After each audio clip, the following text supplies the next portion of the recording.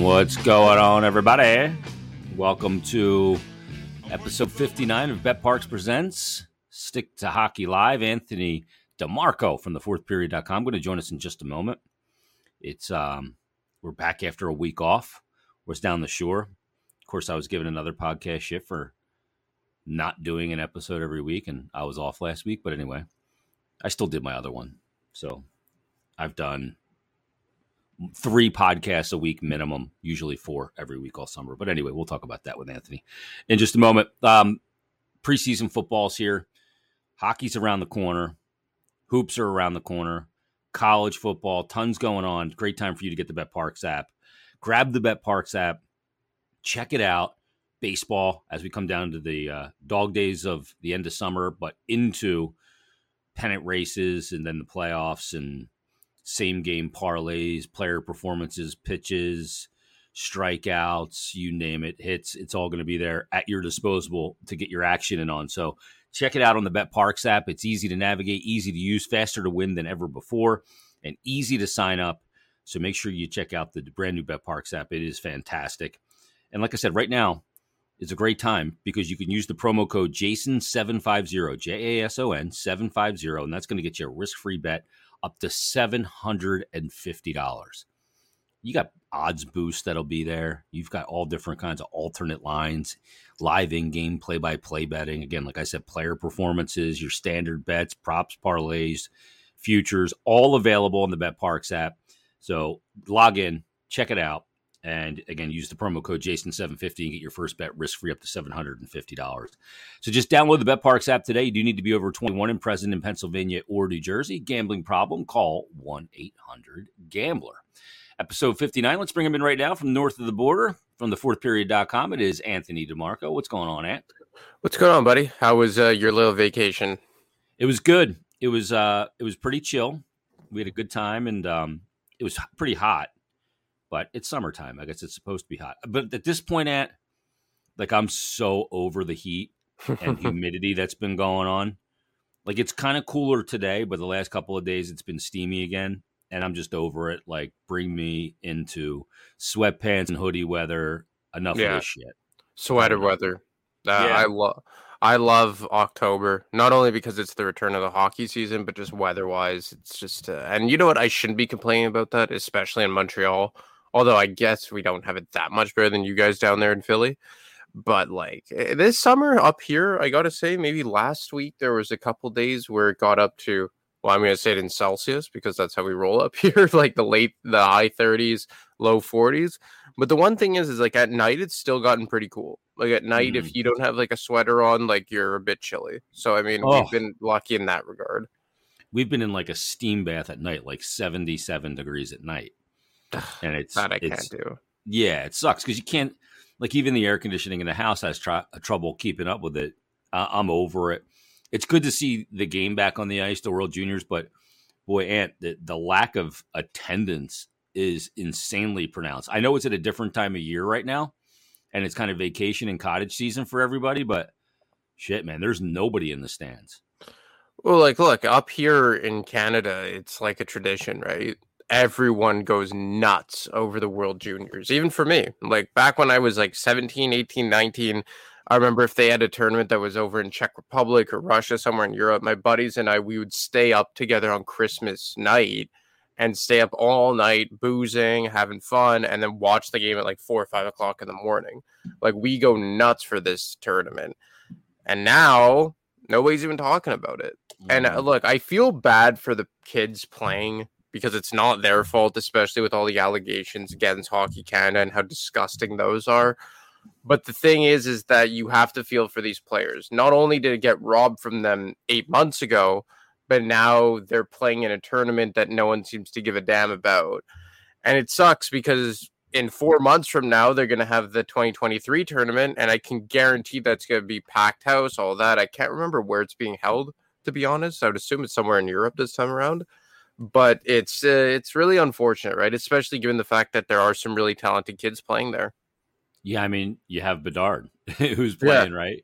And has been, I mean, the goal where he pulls the string and, you know, toe drags it, brings the puck into his feet and just fires it. Yeah. And He looks like he is so young though. Like he's wearing the bubble, Yeah. the bubble cage, and he looks like he's just so young, but he is incredibly dynamic. Yeah. No, he's a generational player. Like, I mean, that's just the fact of the matter. And even from a Flyers perspective, like on Team Canada alone, they have Denway there. I think he's slated to start as the fourth line center. Mm-hmm. You have Tyson Forster. I believe he's playing on the second line on the right wing. So it's even interesting from a Flyers perspective as far as Team Canada goes. Is Cutter Gauthier on Team USA? Not this one. I think he will be in for 2020. the regular one. Yeah. Yeah. But, I mean, like Forster wouldn't have been able to play had they had it last year because he was injured at the time. Yeah, so that is a scenario where it's worked out, and then this is going to lead him right into maybe rookie camp and then actual training camp. He's going to be with the Phantoms this year, if I'm not mistaken. Yeah. And, he's a guy that I guess now you could throw Gauthier into that mix, but like he's like probably their top prospect in a lot of ways, especially given the fact that Cam York has kind of now graduated to the NHL on a presumably a full-time basis. So it's going to be cool to see a guy like Forster, what he can do in this tournament, how he's going to translate that right into the camps. And then even Denway. I mean, I thought he was drafted as a winger, but it seems like he's more of a center at this juncture. And seems like a guy that can maybe be a diamond in the rough. And for all that, people have kind of turned on Chuck Fletcher and this management group, I think everyone, even his biggest haters, will say that he and Brent Flahr, maybe more specifically, have done a pretty good job in the draft. Yeah, that's been, I think, a strength. Another key and where they need to be flawless now going forward is in development. Yeah. Because, development is, like, it's easy to throw development under the bus, and there's so many elements to development. And I think we all knew with the pandemic that development for a lot of players, like I just had Tyson Forster on Flyers Daily. I taped him when we were at development camp. And, he's a guy that has had to try to develop playing in the OHL, which was basically shut down during the pandemic. And then he dealt with injuries. And you have to wonder, too, like, how many of these injuries are a result of the inability to train and work out properly? I don't know. We'll never know. But, development doesn't stop at a certain time. Like, development goes, into your NHL career until basically you hit like 25. That's when I say your development is fully over. And it's why, like, the players like Konechny and Provorov, they have to get into redevelopment, is the way I'm terming it, under Torts. And that's going to be a huge element going into this season, is redevelopment of some players. Well, like, look at Giroux. Like, he broke into the NHL in 08-09 as a right wing. I think a lot of people forget that he was drafted as a right wing. Plays the first year, pretty much only half the season, comes up in December of 2008, if I'm not mistaken. Kind of finds his spot on the third line center spot because Danny Briere only played 25 games that year, if I'm not mistaken, with that on and off groin injury. And then in 09-10, he stays as the 3C, more or less, has a strong playoffs. And then in 2010-2011, that's when he jumped to, I believe he scored 76 points that year, if I'm not mistaken. He played the majority of that year with JVR and Jeff Carter. Carter played almost his entire last season on the wing for the Flyers. And then they moved Carter and Richards. They opened the door for him to really grab the bull by the horns. And there you go. He scores, how many points did he score in 2012? 93, I think. Yeah. And that was 6 years post-development. So, yeah, right in line with you, around 24. Now, look, Provorov, Konechny, they're 25 years old. And I think that it's 1 year. It's not the end of the world. But even specifically for defensemen, I think you have more of a leeway here to, I guess, only hit your stride at 26, 27. Konechny is more of an interesting case because I do think that I know that they think that he has more to give. And obviously he's been able to provide that in, I don't want to say garbage time, but in like meaningful games, he tends to really have stepped up, specifically at the end of last season. I think more of the issue for Konechny is kind of stepping up when it counts the most, because even when he was at his best, I felt like he kind of was typically on the perimeter whenever they were in meaningful hockey games. Yeah, and you saw that, his best season is the 1920 regular season where he scored the 24 goals. And then he got to the bubble and he was just totally snake bitten. He couldn't score. And, Yeah. He's got points. And Jordan Hall put out this tweet the other day in regards to Konechny. And here's Konechny's team ranks, Flyers team ranks over the last 3 combined seasons. He's first on the team in points with 147. First on the team in assists with 96. This is over Claude Giroux, too, by the way, who missed some games, obviously, last year because he was moved at the deadline, but still. First in even strength points at 103. First in power play points with 44. First in penalties drawn at 68. Second in power play goals with 12, which is an absurdly low number to be second. And then tied for second in even strength goals with 39. That's, again, over the last 3 seasons combined. The narrative, though, is that he's a dog shit player and he's got to be gotten rid of. And you just said it, they believe that they can get more out of him. They have good reason to believe it because they saw it. Yeah. There's just been a dip in his development. Yeah, I struggle with Konechny just because I do think he's a bit of a victim as to the position he plays, because something's going to have to give at the right wing position eventually, right? So I think that maybe eventually Konechny just by osmosis is going to be a guy who becomes expendable via trade, in the same way that eventually you're probably going to have to pick between Sanheim and Provorov, right? Depending on how York plays, salary cap, all that. And I thought maybe Konechny this summer would have been a guy that you could use in a hockey trade, maybe bring as center. But look, I think that they quickly realized for guys like Konechny and Ivan Provorov, they weren't going to get what they were worth. So fair enough. I agree with that. No problem. I still think that maybe Konechny was a bit more expendable because of the position he plays, but I understand their rationale. I just think that for Travis Konechny, a guy who's never been a very great power play guy, has done most of his damage at even strength, which is arguably more valuable for sure. I think that a lot of people kind of get upset that he is what he is. And we've talked about it. As a standalone player, he's a second line winger, right? Mm-hmm. And that's okay. It's completely okay. It's just I think that when you see that he could play higher in terms of capability, and he's kind of regressed the last 2 seasons, that's where the frustration sets in. But look, this is a very big shit or get off the pot season for Konechny and a lot of guys. And him and Provorov, I think, are kind of the prime examples of that. Now you have a brand new coach, you have a brand new clean slate. And I think that going forward after this season, I think there's going to be a lot of tough decisions that need to be made on this team, who's in, who's out, that type of thing. And Konechny's right in the thick of that. And Provorov's right in the thick of that too. For sure. Those are the two to me. They are linearly connected. That's not an easy word to say. Linearly connected. Yeah. In the sense that, okay, there's 2 elements here. Who is the bigger concern going forward, and who is the player that's more likely to flourish under Torch, Shaw, this coaching staff, Rocky Thompson? Who's the player that's more likely to get his career pointed in the right direction? Is it TK? Is it Provy? Is it both? Is it neither? I don't know. But, when you look at who's likely to benefit from a new coaching staff and this coaching staff, who do you think it is? Do you think it's TK or do you think it's Provy? I gotta try and park my bias at the door because people know that I'm a very big Provorov fan. But even considering that, I think it's Provorov just because you're bringing in a coaching staff that is very defensively minded. There is a decent amount of examples of young defensemen flourishing under these guys, Zach Werenski, Seth Jones, most notably. Yeah. And I think that the Flyers made a conceited effort to go out and get a partner specifically to help Ivan Provorov. And the Flyers defense as a whole is a much better cohesive unit than the Flyers forward group.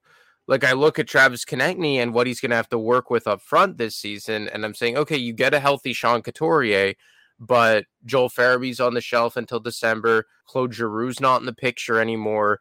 Is he going to be a guy that is better off than he was last season or worse off? And I think that Konechny is going to be a guy who's going to be kind of relied upon to be an offensive catalyst, as opposed to Provorov. Still think that he's going to get his 25 minutes a night, still think he's going to be their number 1 defenseman, but I just think he's a lot better insulated. Even you look at a guy like Cam York, who is going to be playing presumably third pair minutes. Like, the Flyers should on paper have a very good third pairing. They should on paper have a decent top four who can move the puck. And I think that Provorov is going to get a lot more, I guess, of relaxed deployment because of it. I know he probably won't be a fan of this, but it's hard to imagine him getting even close to the same amount of power play time as he has it over the last couple of years, probably for the best. Which but is to say none. Yeah, exactly. Like, I could see them maybe, because here's the thing about Provorov is that he's always been used as kind of like the quarterback, kind of like what we saw with Gostisbehere or Timonen or Stripe way back when. But the only thing that Provorov really brings to the table on the power play is his like borderline elite shot. And that is a thing. Like, I know his handle's not great. He's not a great puck handler. Not at all. And I don't think like his decision making at the top of the umbrella is very good at all.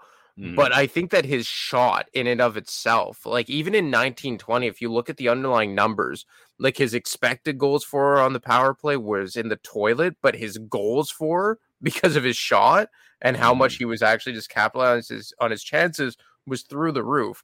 So I wouldn't mind, let's say on the second power play unit, let's say you have, just for example, like York at the top and then Provorov is just a trigger man. Try it out in that capacity. But I don't think he's going to be getting nearly as much power play time as DeAngelo or even maybe a Cam York. Maybe they give Ristolainen a look there because of his historic success there in Buffalo. But in a big roundabout way, I think Provorov probably is better set up to have success this year rather than Travis Konecny. Okay, that's interesting. The one thing, you have that's the hockey element of it. Yeah. I wonder about the personality element of it too, because I obviously there was Alain Vigneault had frustrations with Travis Konecny. He scratched him. I mean, he had issues with the way he played at times, and TK had to learn some hard lessons. And we know how Torts is. He doesn't care who you are, what your pedigree is, what you're getting paid. It doesn't matter. And then the ultimate thing for Torts, though, in my belief, is that accountability is everything. And I think that we saw last year that is something that needs to evolve in a big way for Ivan Provorov. We even saw it at his end of year press conference, the deflection of accountability. Yeah.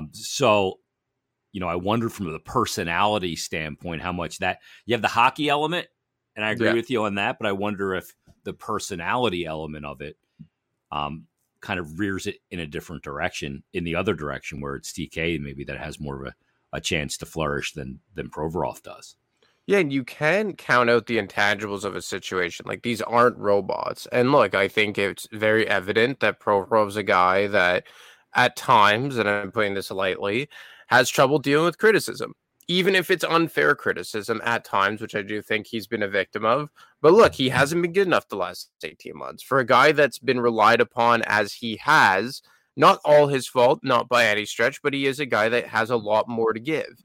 In terms of Travis Konecny, I think that there's less pressure on him. I don't think he carries the same role as Ivan Provorov. He's not playing top line center or at times even top line wing. He's typically been a guy playing in between the second and first line, depending on like the coach, the player, whatever players he's playing with, that is. But I just think that you do have a point there, is that maybe Konecny's attitude is better set up to transition to a guy like John Tortorella. But at the same time, I mean, look, I've used this example before. When I've interviewed Josh Yohe of The Athletic, who covers the Penguins, he's told me, like, you really think guys like Chris Letang and Evgeny Malkin are easy to deal with? No. But the thing is that winning cures a lot. And I think Ivan Provorov's a guy, and you could speak to this better than me, Jay, because you're down there each and every game. I think Provorov's a guy that if he's put in a winning environment, he's going to be better set up to succeed. I think he's an ultra competitive guy, much like Drew Doughty. Like Drew Doughty out in LA, when people were trying to say, he's done, he's shit, he's that. And then in reality, it was just like Doughty's such a competitive guy that he was going to break his back for a bottom feeder. And then you saw his game kind of turn around this year. And you look at Provorov's numbers in seasons where it mattered and his short stints in the playoffs. I think he's only played 22 games, and he's really played exceptional hockey in those games. I just think he's been a player that gets very frustrated when the team isn't good. And at the same time, he gets frustrated with the criticism. Do you think that's kind of what the situation is for Provy? Yep, absolutely. I think, some guys, some players can handle, seeing, hearing, and reading criticism. Other players have a much harder time dealing with it. And I think he's a guy that has a hard time dealing with it. So my advice is, if you have a hard time dealing with it and it bothers you, then don't kind of take it in, avoid it. If it's gonna get in your head, then don't put your head and your eyes on it or your ears. Tune it out. Don't seek it out. And I think look, it's human nature for guys to know what people are saying about them. Yeah. But if it's going to bother you and affect you, find a way not to do it. It's funny because, we all know about sports talk radio in Philadelphia and the media in Philadelphia and, the notion of, hey, players, they don't listen to sports talk radio. They don't read the papers, blah, blah, blah. They all say they don't. It's all bullshit because they all do. A lot of them don't admit it until they're done playing. Yeah, I said I didn't, but I did. And that's just human nature of it. It's huge here. So people are going to listen to it and they want to know what people say about it. I know like Shane Gostisbehere always had a problem with my criticism of him. And he was the guy that claimed that he didn't listen or hear. And I was critical of him on my radio show and he held it against me. He had a problem with it, whatever. He was soft about it. Turns out I was right, but still, I didn't want to be right, but I was. Sam Moran was a guy too, who I was critical of and knew that I was critical of him, but he didn't take it personally. So it's your job, right? I mean, yeah, it was my job to bring an opinion every day. So, don't shit on me for doing my job. Well, like with Provorov, and look, I've always been like a very big defender of him just because, and I was talking about this with one of our listeners, Dan Knightley, my fellow Canadian. Mm-hmm. So shout out to Dan. And we were talking about how we often, in our evaluations of players, really kind of value playoff hockey more. And I used this example on my podcast yesterday on Brotherly Pod, is that like if you compared Jake Voracek versus Danny Briere over the regular season numbers, who would be the more productive player? Oh, yeah. Probably it's Jake. Exactly. Regular but if you're season, regular season, but if you're asking me game 7, conference final, cup final, who you taking? Yeah. That's where you're going, Danny, because on the big stage, Danny was an animal. Exactly. Like Danny Briere, like I think that he had the one season with the Flyers. Obviously, I know he had the big season with the Sabres. But I think with the Flyers, his highest point total was 2010-11 when he scored 70-something points. Yeah. Aside from that, he was always kind of like high 50s, 60s, if I'm not mistaken. But you paid Danny Briere, and when they gave him that contract, I know it was $6.5 million back then, but I think if you prorate it to now with the salary cap, I think they paid Briere like a $10+ million contract. So, I mean, you were paying him that money for the big stage. And I think that, again, albeit only 2 seasons he's made the playoffs, Provorov's only played in 22 playoff games, but each time that he's gone to the postseason, he's had good numbers. And I would say in the bubble, aside from Hart, because Hart was an absolute animal, and this conversation applies to Carter Hart too, because I heard that even you and Bill were answering questions on Flyers Daily, and someone mentioned something about Hart not being a true number one. I base a lot of my evaluations on playoff hockey and what Carter Hart did in the bubble. And I look at Ivan Provorov, and, I said a few weeks ago that I think that his ceiling is that of Jacob Slavin. And if you compare them against each other in 2019-20, when I said that they were in a similar tier, like in the playoffs, their Corsi percentage was off by 0.02. Their expected goals for per 60, Provorov had 2.05, Slavin had 1.54. Expected goals against per 60, Slavin had 2.28, Provorov 2.35. Provorov was on the ice for less shots against per 60, generated more shots for per 60. Like, I think that Provorov has proved that on big stages, he can be the guy everyone thinks he is. Yeah, I agree with that. And, the one year they're in the playoffs, was it against the Penguins, I want to say, when they lost. When he blew out his shoulder. Yeah. And, his play suffered obviously for it, and he could barely lift his arm up. I remember he was in tears after when they were eliminated. But he was a warrior, right? And he was 20. Yeah. I mean, he's a young guy at that point. And we've seen that ability to stay in the lineup despite, even being in the playoffs and stuff like that. So, but yeah, I agree with you. I think how a player performs is weighted on when he performs that way. Performing and putting up good numbers when the games are meaningless is nice, but it doesn't matter as much as when, not even just playoffs, just really important games at the end of a season in a playoff push, right? Those games are more important, so they are weighted in my mind differently as well. I totally agree.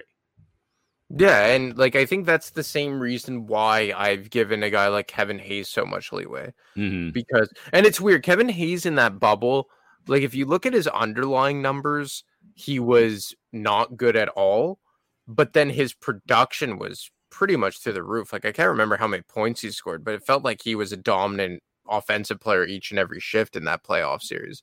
I feel like he was throwing pucks at the net from every angle incessantly. Yeah, I remember that.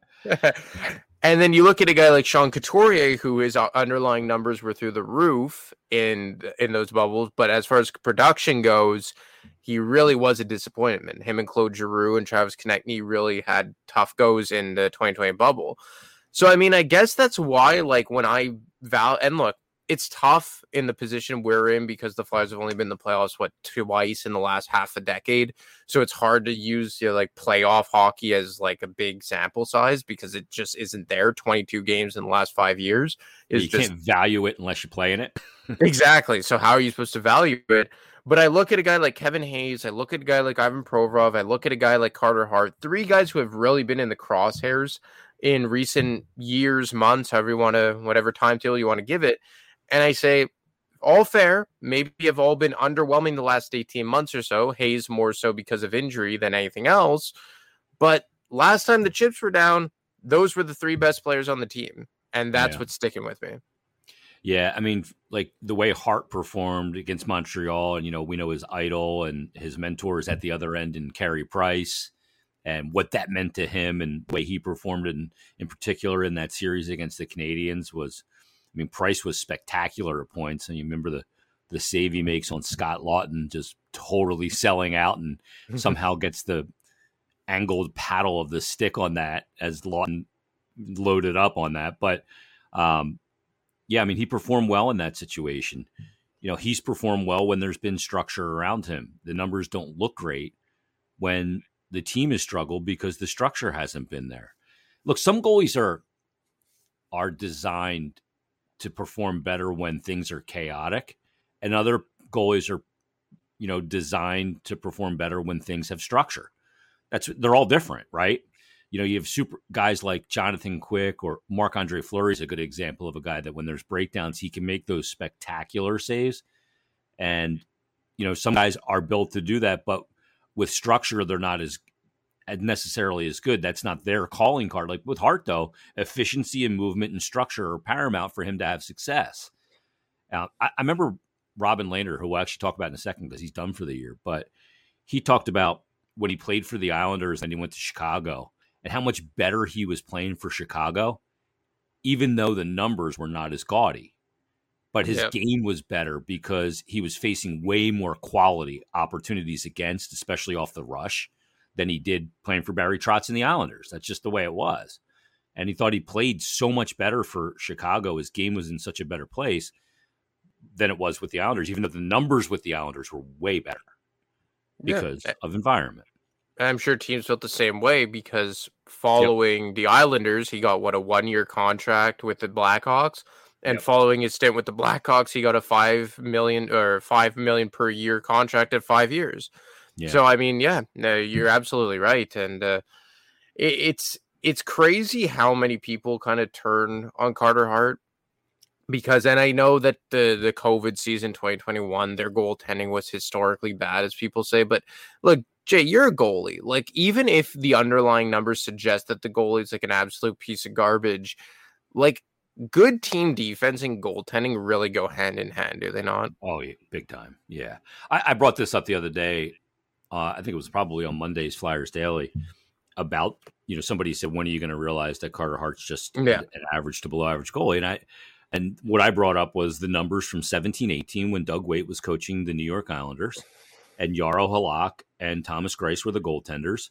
And, they both had a sub 900 save percentage that year. They gave up the most goals in the league. They both sucked according to everybody. And then, the next year when Barry Trotz came in, one goaltender's save percentage was 919 and the other's was 925. No. Same two goalies. All of a sudden they can stop a puck, right? No, that's because the environment was more structured and you weren't giving up these great grade A chances off the rush or high danger chances in the slot and rebounds and layered screens that all of a sudden those guys can stop the puck. So environment absolutely matters. And it mattered for Hart, and the wheels fell off that year. That 2021 season. Yeah. Remember the month of March was just abysmal. The 9-0 loss, the 8-3 loss to the Rangers, right? All of that. And it totally overwhelmed the entire team and the goaltending by proxy. But the thing is, that was one of the really encouraging things at the beginning of this year was the way that Hart rebounded from that.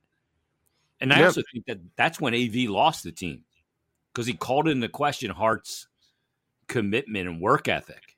And I think, and every guy on that team knew that, dude, that's not an issue. And I think that's when AV fully lost the team. Which is very bizarre, right? Because even like at the beginning of 2021, that shortened season in January, the goaltending was the only thing keeping this team on the rails. Because if I'm not mistaken, they actually had a decent start to that season in the COVID shortened. 11-4-2.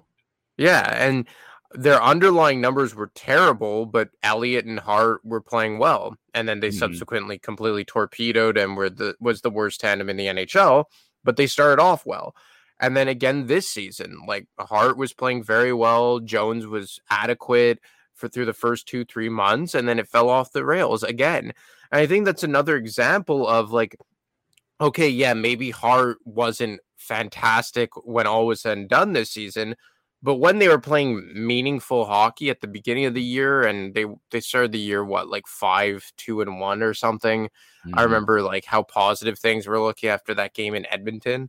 Yeah. And when they were playing well and they were competitive and, the season wasn't a runaway train yet by late November, early December, the goaltending, Hart specifically, was playing well. And then, yes, in January and February, and then he started getting injuries. Did his play slide a bit? Absolutely. But historically, and the same goes for 2021, at the beginning of the season, when it was a blank slate and they weren't off the rails yet, he was playing well. More times than not, over the time of his career, when the chips are down, Carter Hart has played very good hockey as a goaltender. Yeah. Am I going to eventually that lack of structure will drag any goalie down? Well, like, Jay, I've played goalie. You've played goalie much more than me.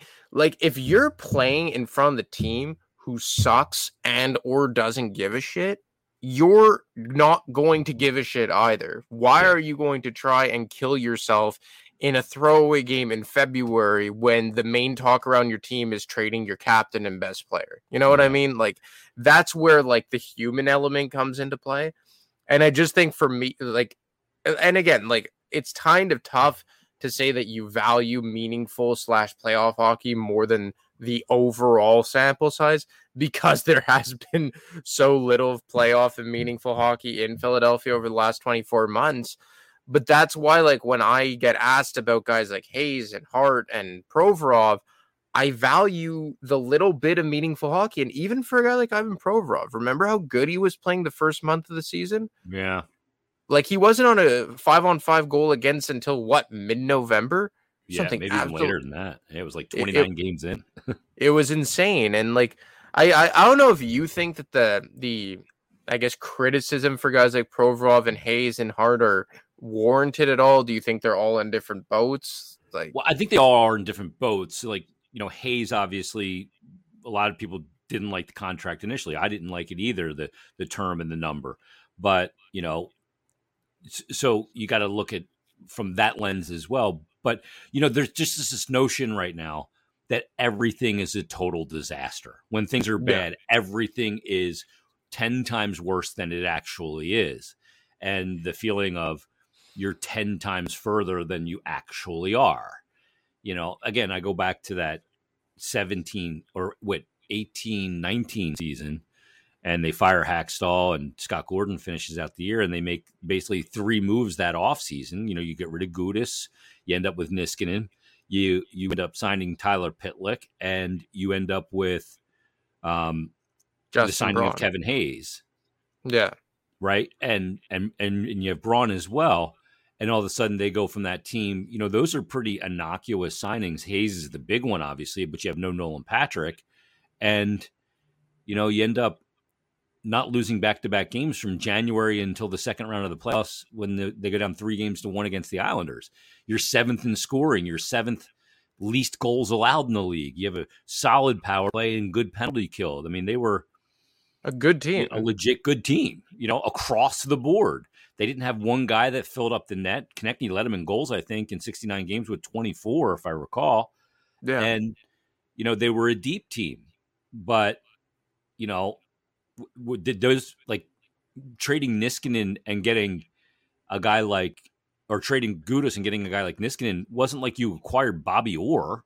No. But it made a huge difference. So, I get it. People are disenchanted right now, so everything is shittier than it is just because everybody's angry and frustrated. And that's, hey, everybody's entitled to that. So, last thing, Ant, Kadri still hasn't signed.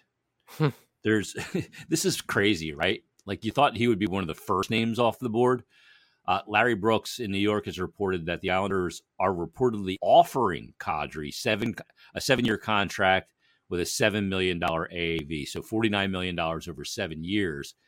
But the fact that this deal still isn't, I know Kevin Weeks has put out that look for some moves from the Islanders, I guess, to put themselves in a cap compliant situation so they can go to the 10% over, have to happen first. And this is very Lou Lamoriello to have a deal but have it not announced yet while he takes care of some, other business. But I thought Kadri was going to get more coming off that season he's coming off of. But shit, I hope he signs with the Islanders for that. Yeah, it'll be a good contract for the first couple years, but this is not a 28-year-old player that you're signing to a 7x7. That is an old team. Already. They have Casey Cizikas locked up until he's 36. They have John Gabriel Pajot locked up until he's 33. They have Palmieri locked up till he's 34. Lee's locked up till he's 36. Nelson's locked up till he's 33. Like, that is a lot of, I guess, not big contracts, but like decent sized contracts locked into aging players. Kadri's, he's already 32, if I'm not mistaken. Mm-hmm. And Kadri's kind of like in that weird spot where it's rare to see a guy get a contract until he's 32. Like, typically, like, guys get that like expiring contract 28, 29, kind of like what we saw with Sean Couturier, Johnny Gaudreau, Kevin Hayes, except I think Hayes was a bit younger. But yeah, I thought someone was going to give him like 7 years, $9 million. And I remember like Elliot Friedman during the season had like dropped maybe a little Easter eggs here and there that like he thought Kadri was a flyer, and I hated that idea from the beginning. Yeah, he just said it, like, you could see that player, fitting the organizational DNA, and I remember we talked about it a lot too on the various podcasts. Like, if he's 28 years old, I'm interested, but at 30 plus where he is, I'm not interested. I just thought that would be a very short-sighted deal. And you also got to look at the context. Like, yeah, he had a brilliant season. What was it, 87 points in 70 games or whatever it was. But like, you're playing with Nichushkin, you're playing with Rantanen, you're playing with Landeskog, you're playing with Burakovsky. Like, that's a stacked team that they have in Colorado. Yeah. And again, as we know, that age can punch you in the face on a dime in the NHL. And he's a guy that, look, he suffered an injury in the playoffs. I'm not going to say that he's going to fall apart, but do you really want to go with a 30-year-old Kevin Hayes, a 30-year-old Sean Couturier, a 32, 33-year-old Nazem Kadri, making a combined cap hit of anywhere from $21 to $25 million for the next 5 years or 4 years, however long Hayes has left on his deal. It's just, and they're all kind of like replicants of each other. Like, obviously, Kadri's more of an offensive guy as opposed to, let's say, Couturier. And Couturier is an elite defensive player, overall better player. But they're all kind of like, I don't want to say they're the same player, but they're all maybe the same, like all left shot. None are elite offensively. You know what I mean? Like, obviously, Couturier is like a cut above the rest because of what he brings defensively and all that. But it just wasn't something that made sense to me at all. I agree. And to me, he's a guy that's not going to age well in this league because he doesn't have the half a step to lose from a skating standpoint. And you could make the case that, it's the same deal with Couturier and Kevin Hayes, right? They're not fleet of foot either. I mean, Hayes, when he first came back last year, looked like a beer leaguer. He couldn't move at all. After the double surgery, I mean, that was ugly. Do you think, and I know Tortorella, I think they said is going to be the guy to pick, but do you think that they have an idea who the captain already is? I don't think they have an idea. I think they have an idea, but they need to see it. To me, I think it's just obvious that it's going to end up being Couturier. Yeah. I would like them to go with like a rotation of A's this year. Like, yeah, they may do that for a certain point, but I think it is important eventually to name a captain. I do. So I don't know. Maybe they go the whole year and then they decide after the year. But like the Rangers just named a captain for 5 years without a captain? Yeah, go to Trouba. That caught me off guard. Yeah, that caught a lot of people off guard. But this is one thing I always say is just like doesn't have to be your best player. Pardon me? Captain doesn't have to be your best player. And it's just like we don't know what goes on in the room. Yeah. Like, exactly. Like we could bitch and moan and this and that, but who the hell knows who actually is the leader in there? Yeah, exactly. So, I mean, we'll see how that plays out. And Torch has got a lot to absorb before he makes that decision. So, for sure. We'll see where it goes. And great stuff. We'll be back next week. Once again, we'll crank it up. We're getting closer, man. This is crazy. Yeah, man. Looking forward to this. Enjoy the World Juniors. We'll talk next week. Yeah, man. Looking forward to it. There he is, Anthony DeMarco from thefourthperiod.com. And we'll crank it up again next week as well. So great stuff from Ant. Appreciate it as always. And that's going to do it basically for episode 59 of BetParks Presents Stick to Hockey Live. Get the new BetParks app because there's tons to wager on. You got the remaining part of the baseball season. You've got preseason football. You've got college football around the corner. You've got the hockey season around the corner, futures, hoops, college and pro. Tons to get your action on. Golf. FedEx Championship is going on. So tons to get your action in on a sports betting app that is simple to use, easy to navigate, and faster to win than ever before. So make sure you sign up now and check it out and get in on all the player performances, same game parlays, odds boosts, you name it. It's all there for you. And right now, all BetParks users, all new and existing, can use the promo code Jason750, Jason750, and that's going to get you a risk-free bet up to $750. Again, Jason750, new and existing users. Some terms and conditions do apply, but check that out and get that risk-free bet up to $750. So do yourself a favor. Download the BetParks app today. You do need to be present in Pennsylvania or New Jersey. Gambling problem, call 1-800-GAMBLER. Episode 60 coming up next week. Everybody enjoy your week. We'll talk to you next time on BetParks Presents Stick to Hockey Live. Have a great day. Have a great weekend.